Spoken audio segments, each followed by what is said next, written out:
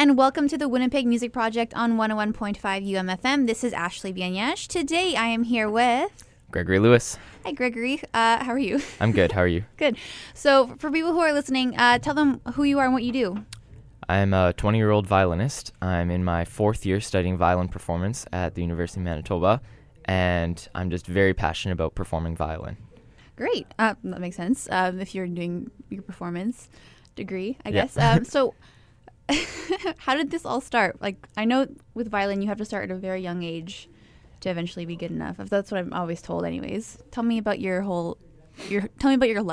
So I did start pretty young. My parents, my mom's a piano teacher, and she's very keen on exposing her kids at a young age to classical music. Mm-hmm. So she took me to concerts once I turned 3, just so that I could start seeing the symphony, seeing different recitals around the city, growing up in Thunder Bay, not in Winnipeg. Okay.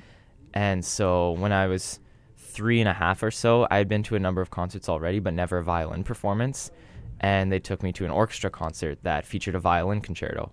Oh. And I heard the violinist and was just absolutely in love with it. When you were 3.5? When I was 3.5. Oh, wow. And so usually I would fidget through concerts and sometimes fall asleep being 3, and concerts start later in the evening. Mm-hmm.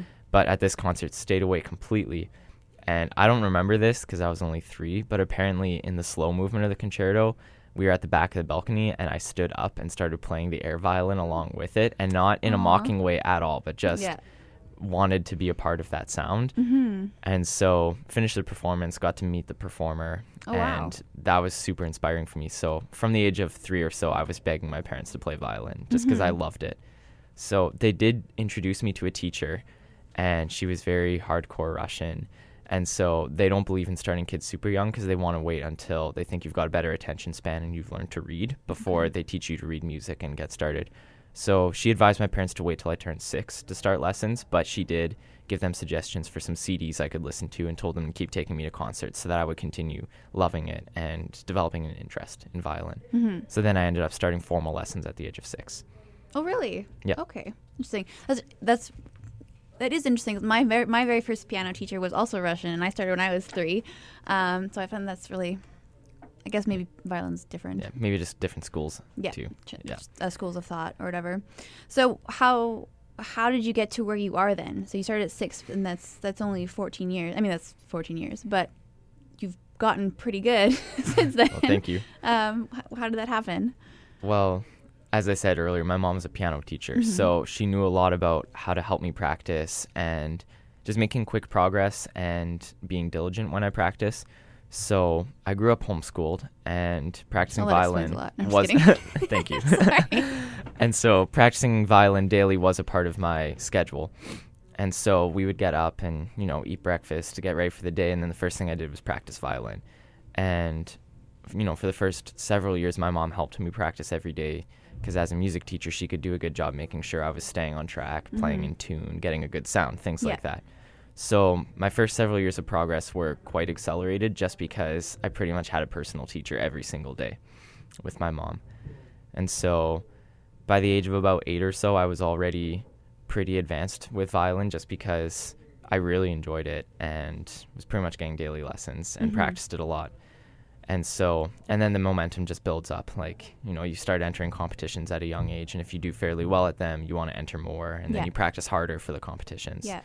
And so it's pretty much been a lifestyle I've always lived with since a very young age, is just practicing diligently and preparing for competitions, that sort of thing. Okay, sweet. That makes sense. What is a practice routine like for you? At that age or this age? Let's say this age. This age? Yeah, it's probably more relevant. Okay. So I get my violin out, tune up, get ready to go. I had to be really careful with my phone because it is so distracting. So I go through waves where I delete all social media off my phone and put it on the other side of the room and will only check it once an hour. But I'm not in one of those waves right now. My phone usually sits right beside me and I get a little bit distracted, but that's okay. And so I usually start with some technique. It's really good on violin for us to practice double stop scales. So that's where we practice 2 scales at the same time. And what that does is it just really makes sure you can play the 2 notes perfectly in tune with each other. Because that's one of the biggest struggles that we face at this level of playing violin, is just being 100% in tune all the time. Because it's difficult, and the recording industry has set a standard where they can use autotune to correct out-of-tune notes. And so it's expected in it's live expected, performance. exactly, that we'll meet that standard, which is difficult to meet. So I usually put a lot of time into those scales, just making sure that I can play precisely in tune. Mm-hmm. And then that crosses over into my other playing as well. Okay. And so then from there, a lot of my practicing has to do with what sort of engagements I have coming up. So this fall, for example, I soloed with the Thunder Bay Symphony Orchestra, and so I was practicing concerto for that a lot, just to make sure I was ready for it and that things were good to go. But like now that's over, and the next thing I'm looking forward to is grad school auditions. And so they've got very specific lists of pieces that they expect us to bring when we audition for my master's degree.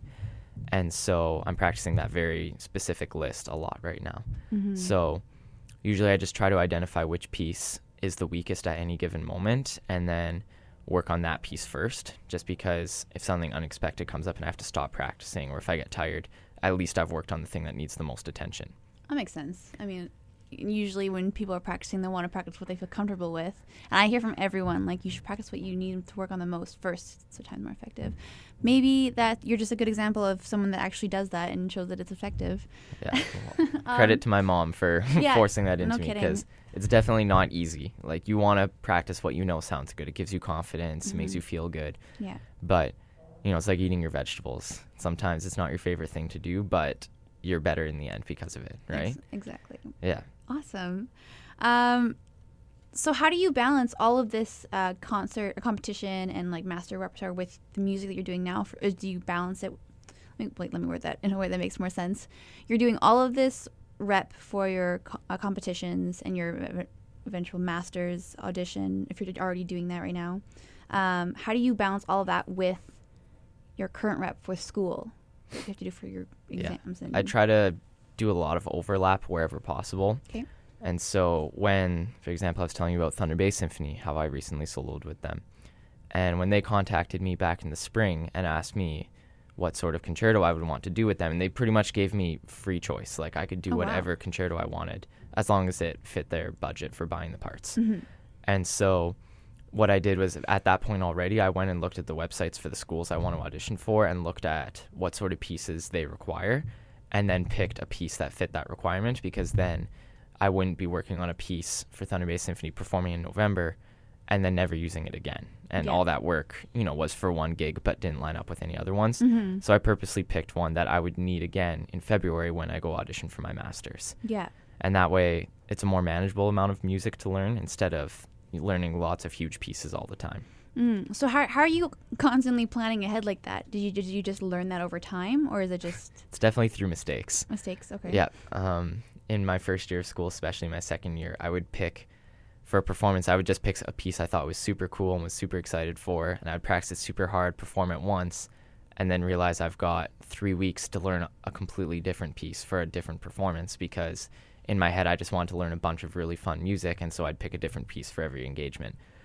And so it took a number of subpar performances and some stressful weeks practicing a lot, trying to learn something quickly, to realize that I've got my whole life ahead of me and I don't have to pick a completely different piece for every performance. Mm-hmm. And it's better to have a little bit of overlap when you're preparing for lots of different things, just so that it's manageable. Yeah. No, Yeah. that's totally fair. Really quickly, I just want to ask about social media, because you said that you get rid of it. How do you? Because you're 20, you're young, you're in this generation that's obsessed with social media. How does that affect your social life? My social media? Yeah, by not having social media accounts. Well, because I keep it on my computer. I just don't keep it logged in on my phone. Okay. But I do keep it very minimal. I only have Facebook. Like, I don't have Twitter or Instagram, any of those accounts. And so I found it really beneficial, because Facebook is great. You stay in touch with people. You still see people's pictures. You see what they're up to. Mm-hmm. Back when I did have Instagram a couple years ago, I just found it was very time consuming, and it was a lot of fun. Like, my page ended up going viral and I ended up with several thousand followers on it. But what had ended up happening was that people had expectations that I would post daily, and lots of people would send me messages, sometimes with videos asking me to give them online lessons and talk about their performance, or asking me to give them shout outs on my page.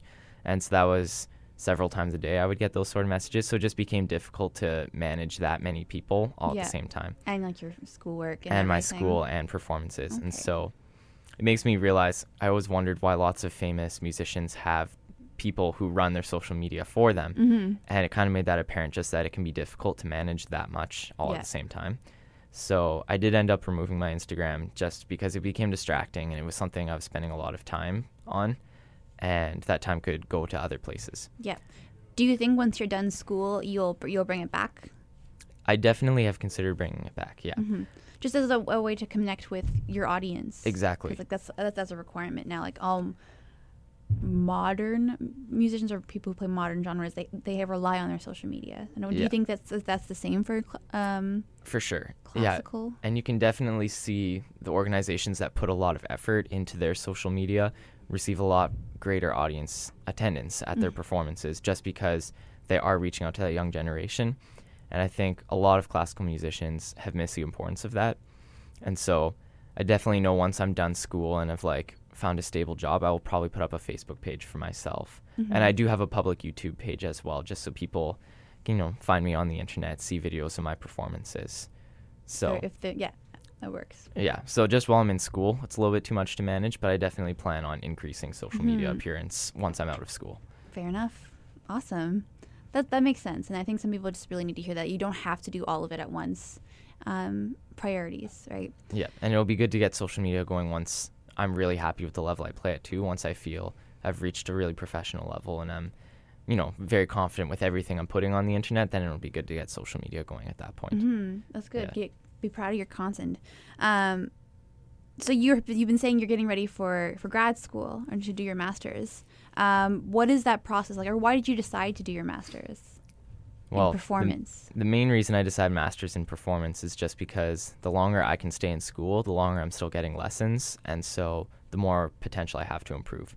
Because at this point in my education, I've been playing for 14 years, so I've learned a lot on how to learn music by myself, how to critique myself, different tips. You can record yourself and listen back and essentially give yourself a lesson, right? Mm-hmm. But there's still so much knowledge out there and so many incredible violinists and teachers I'd love to learn from. So that was the main reason for deciding to pursue a master's in performance, was so that I could meet a new teacher, get new insight, new advice from them.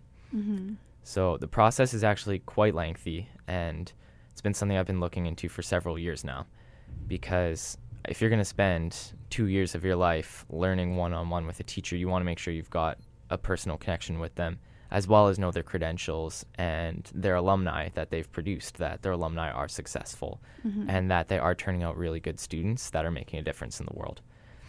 So started with researching teachers probably in my second year of my bachelor's degree. So you knew right away you were going to do your master's? Yeah. Okay. Yeah. So I've been researching teachers probably for about 2 or 3 years now. Just started with just looking at different competitions around the world and, what students were winning them, and then what schools they were coming from. Like what schools were putting out the best musicians at this point in the world. So, and then I knew Europe's expensive, so I knew European schools were probably out of the picture. But it started looking a lot like American schools, where most of the successful violinists were coming from. And so at that point, once I knew what schools were producing really good violinists, I started looking at individual teachers, just reading their biographies. And, if a teacher's got an alumni of 20 world famous violinists, they're probably doing something right, Yeah. So at that point, just condensing it down to a list of individual people that I'd like to meet. And so I finished that process probably back in the spring. I knew a list of 5 or 6 teachers that I'd really like to meet as early as possible and, establish that personal connection with them, so that not only would I be interested in working with them, but they would be interested in working with me as well. So a major point in my preparation was this summer when I went to the Aspen Music Festival in school in Colorado. And there was a very large number of world-renowned violin teachers there. And so the festival is very big. It's about 600 students, so bigger than our School of Music here at U of M. Just a little bigger. A little bigger, like twice the size.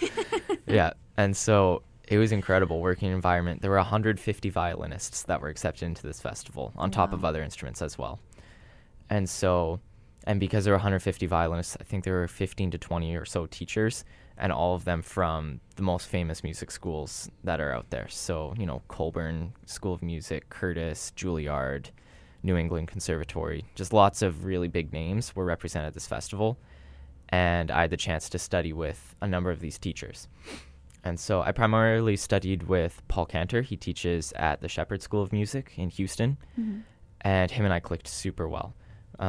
Just his learning style, it's very different from what I'm used to, because I've been brought up in the Russian school, which, they're working on your technique and perfect posture and producing a big, juicy sound. And his School of Music was a lot more personal. It was a lot more about how do I see the music and what am I trying to communicate with my audience. It was taking it beyond that technical level to the level of, expressing yourself and having something to say with your music, which is really good because I feel like I've got the technical foundation at this age, and that's the next step in developing, my musicality.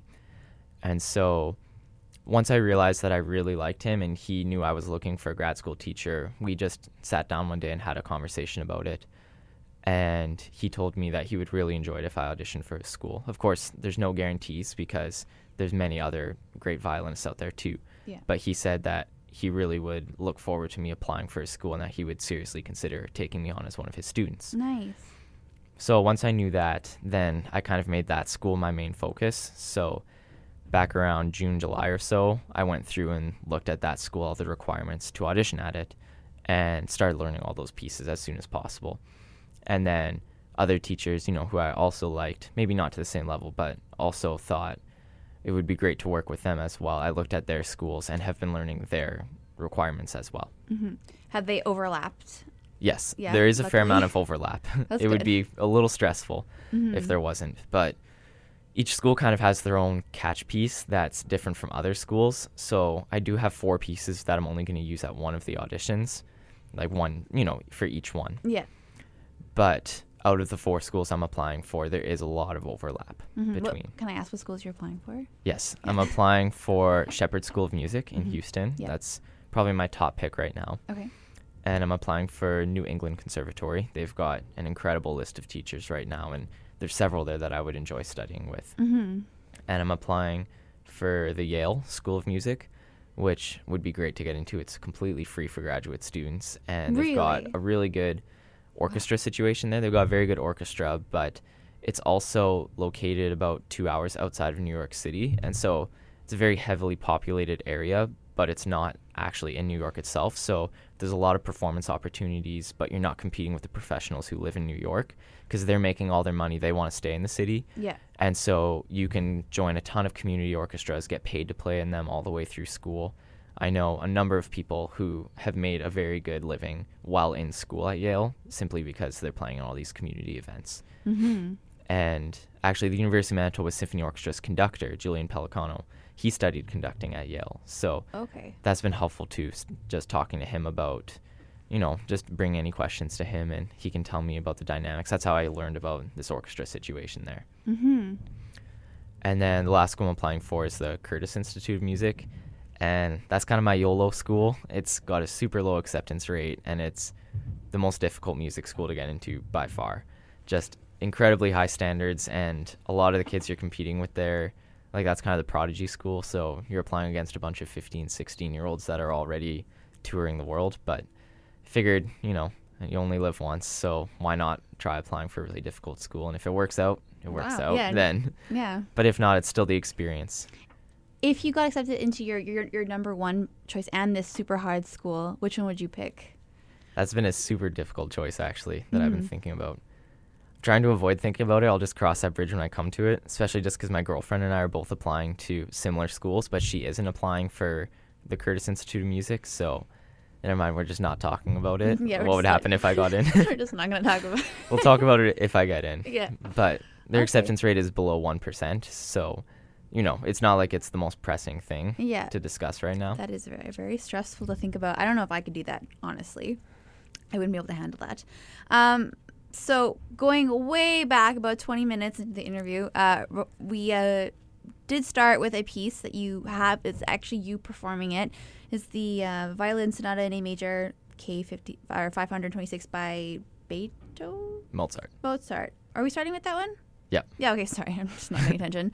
By Mozart, just kidding. Why did you decide that we should play that piece first? Or why did you decide to pick it to learn it?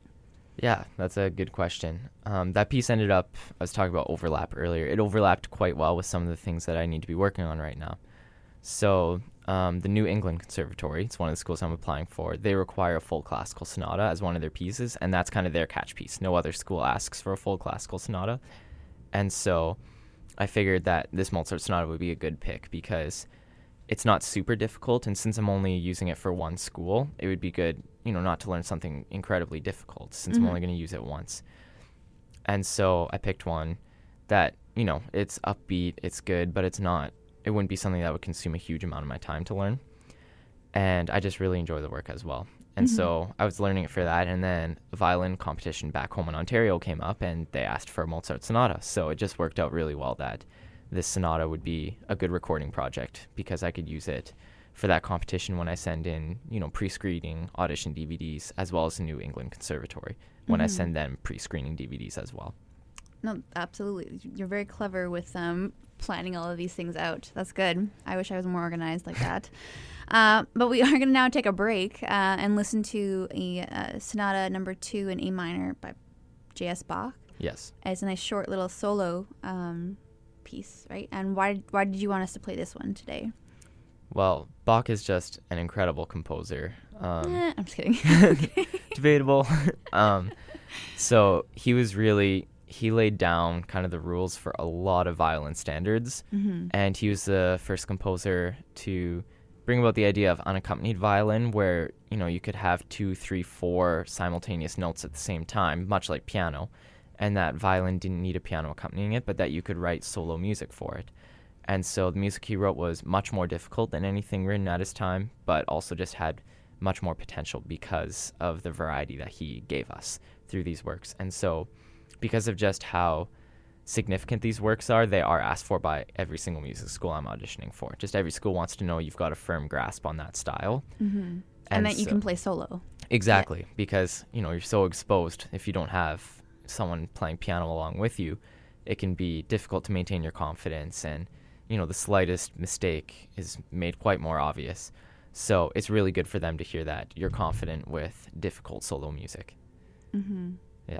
Great. Awesome. Okay, so let's take our break, and we're going to listen to you playing Sonata number 2 in A minor, I guess 1003, the first movement, is that what that is? Yeah, first the Grave, by J.S. Bach.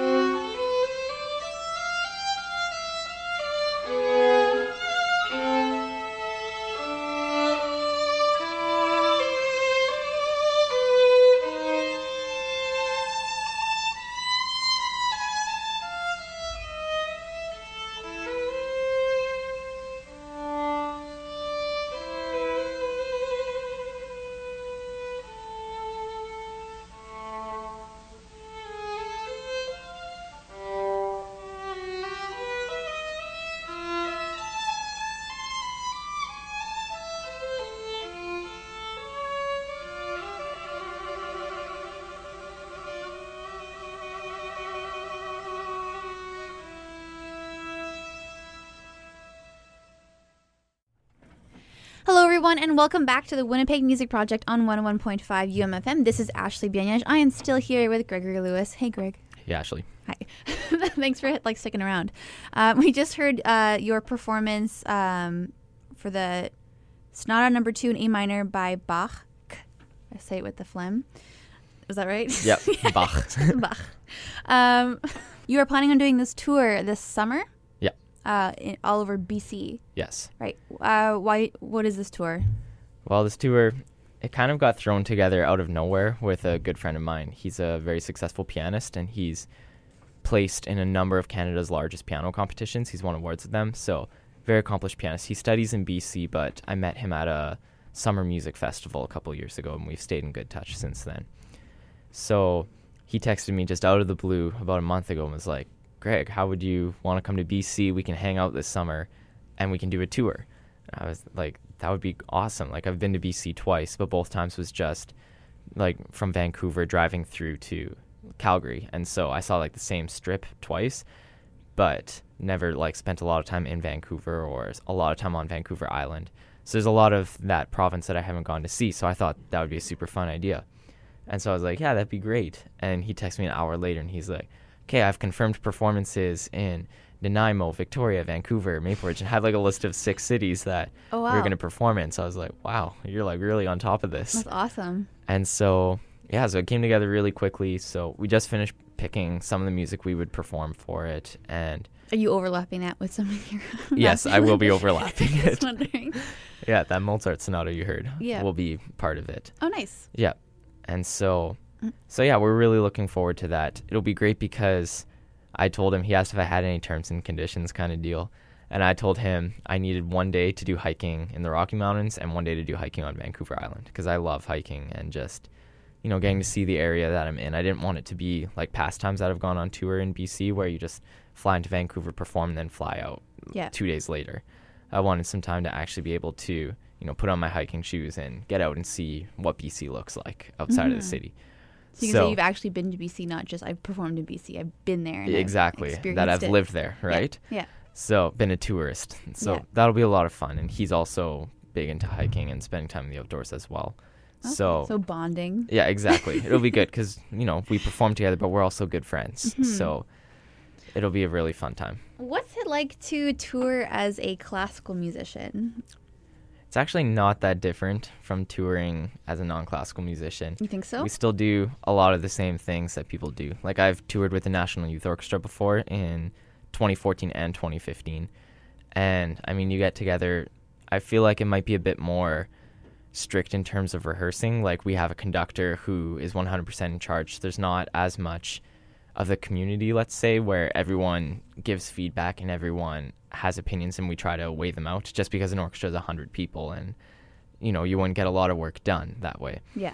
And so you have one conductor who's an authority over everyone, and so you do all your rehearsing. But then once you set on the road, it's the exact same. Like, you know, you get in your tour bus, everyone's really hyped. You show up at the city, nobody hardly practices because they're just super running excited. loose and super excited and having fun. And then everyone gets together, gives this huge orchestra concert in a concert hall. And then, I mean, we do the same stuff that non-classical musicians would do. You know, you have after parties. Usually a bar gets booked and everyone goes out after and hangs out. And you go back to the hotel and everyone stays up till 3, 4 in the morning, just having a really good time. And get up super early the next morning, back on the bus, and you're on to your next city. Yeah. So it's a lot of a similar lifestyle in that regard. Mm-hmm. It's just the music that we're performing is different. I think that's really important to hear. It's just because you're still people. You're not like these like posh, like uptight people. You're still like, most of you might even be children or young adults, and you're still like want to experience. Yeah, exactly. Because National Youth Orchestra, the age range is 16 through I think 26 or 28. Mm-hmm. So the majority of us were doing our bachelor's degree, some master's students, but there was also high school students there too. And my first year when I went, I was only 17. So there's definitely, you know, kids there that are doing this as well, and you want to have fun, right? Yeah. And a lot of them, you know, might be their first time being away from home for 3 months at a time. So they're going to go out and have fun in the world and experience it as well. That's crazy. I don't think I've ever been away from home for 3 months. That's crazy to think about. And how did you handle it? How do you handle touring? I'd say I handle it pretty well. You definitely have to take care of yourself and make a very conscious effort. It's easy when you're traveling lots, you can get dehydrated easily. You eat fast food a lot because it's cheapest and most convenient. But me and a couple close friends, when we were on tour, we made a habit of just going to a grocery store when we got to a city. And the food we bought didn't have great variation, but we were just making sure we'd buy the same fruits and vegetables to eat each day and, buy some bread to make sandwiches instead of eating fast food every day, Mm-hmm. So we would allow ourselves to eat out once a day for dinner in a different city just to try different foods in different restaurants. But we tried really hard to eat, natural foods and healthy foods. And that was important too, especially if you're, running on less sleep and, High stress, always on the road, right? It's Yeah. good to take care of yourself as much as you can. Mm-hmm. So I'd say that aspect, I could still, you're always improving, but I'd say I've got a pretty good hold on that part of it. And then sleep is a big thing too. You've got to let yourself get some sleep, whether it's on the tour bus or actually sleeping at the hotel instead of staying up all night. That's an important aspect as well, because you're not going to perform as well if you've got 3 hours of sleep the night before as opposed to getting 8, Yeah, absolutely. Segue. With performing, how do you deal with, or do you get nerves when you're performing or before a performance? I used to get them pretty severely before performances. It took kind of figuring out myself and just what triggered the nerves and what things helped with nerves and just really studying them closely, because a lot of people, it's a taboo topic. They think like, I don't want to think about getting nervous. I don't want to talk about it. I'm just going to pretend I'm not nervous. And they never really address the issue of nerves by doing that. And so nerves are just a constant thing that they deal with when it comes to performing. For me, as I said earlier, my mom was a piano teacher. So right from there, I had a lot of good tips from her. So she realized and helped me realize that a lot of my nerves came from not eating, because I didn't want to get a queasy feeling in my stomach, and so I would avoid eating. But what that actually ended up doing was, lowering my blood sugar, and then I would feel a bit more shaky and not as confident, not as strong, tired. Some of those sort of additional symptoms would start setting in. And so that's an important thing I do to avoid nerves, is actually trying to eat large meals the day of a performance and eating as close up to the performance as possible. Okay. And another thing too is that, like, a lot of people don't know this, but nerves are actually triggered by the same part of your brain as excitement. And so a lot of it's just a misunderstanding in our head of what's about to happen, because we are excited to perform. We're passionate about it. It's what we love doing. But we interpret it as nerves because you get so caught up in having to perform perfectly and not wanting to make mistakes. And so if you can, in your head, stay focused on what you're excited about and, you're passionate about and what you want to share with people, that helps to settle the nerves. And then another thing I do is, like, I just get a ton of energy, and if I don't get rid of it, then, you get shaky and you get kind of jittery. So I try to just find, like, a flight of stairs backstage somewhere and run up and down the stairs a couple times 10 minutes before I go on, because you get that energy out. You let your heart rate accelerate when you're running and then calm back down as you relax again, and then you're calm when you go on stage. Okay. Yeah. That's very interesting. I've never heard these tactics before. I've also heard bananas are really good. The potassium. Yeah, I've heard that good. too. I want to try that, I because know. I know a lot of people that have had good success eating a banana like half an hour before they perform. Yeah, apparently it just calms you down, which is really interesting. My ensemble coach told me that one. So there you go. You already knew that, but people who are listening didn't know that. You're welcome. How do you deal with... See, one of the biggest things that I dislike about performing classical music is...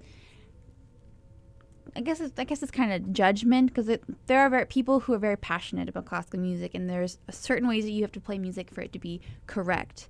And how do you ever fear, like, oh, I might play this and people might think I'm playing it wrong, or what if I play wrong? No, everyone's gonna know. Like, do you have to deal with that at all? For sure, yeah. That's actually at the forefront a lot of the time when I'm playing. And so How do you get over that? I try to ignore it is the best thing I can do, because if I'm performing for an audience, just by nature of the field, some people in the audience will appreciate how I interpret it. Some people won't. Some will hate it, and some will think it's the most exciting interpretation they've heard in years, and you're going to have that whole mix of people in the audience no matter where you perform in the world. And so I just try personally to be very convincing and hope that I'm expressing something that, even if they don't agree with my interpretation, then he can at least appreciate, what I expressed and what I was trying to share with the audience when I was on stage. And so that's helped me get over it a little bit, just because, they can appreciate my preparation and appreciate my effort, even if it's not exactly how they would choose to perform it. They can see the integrity in the performance. Mm-hmm. That's really interesting to hear that. One of the reasons why I don't like performing classical music is because of that. And I think I already said that. But and I find it very easy to perform my own personal compositions, or some people find that to be the exact opposite. But it's interesting that you said that, like, staying true to yourself and being honest with, like, your feelings about the piece.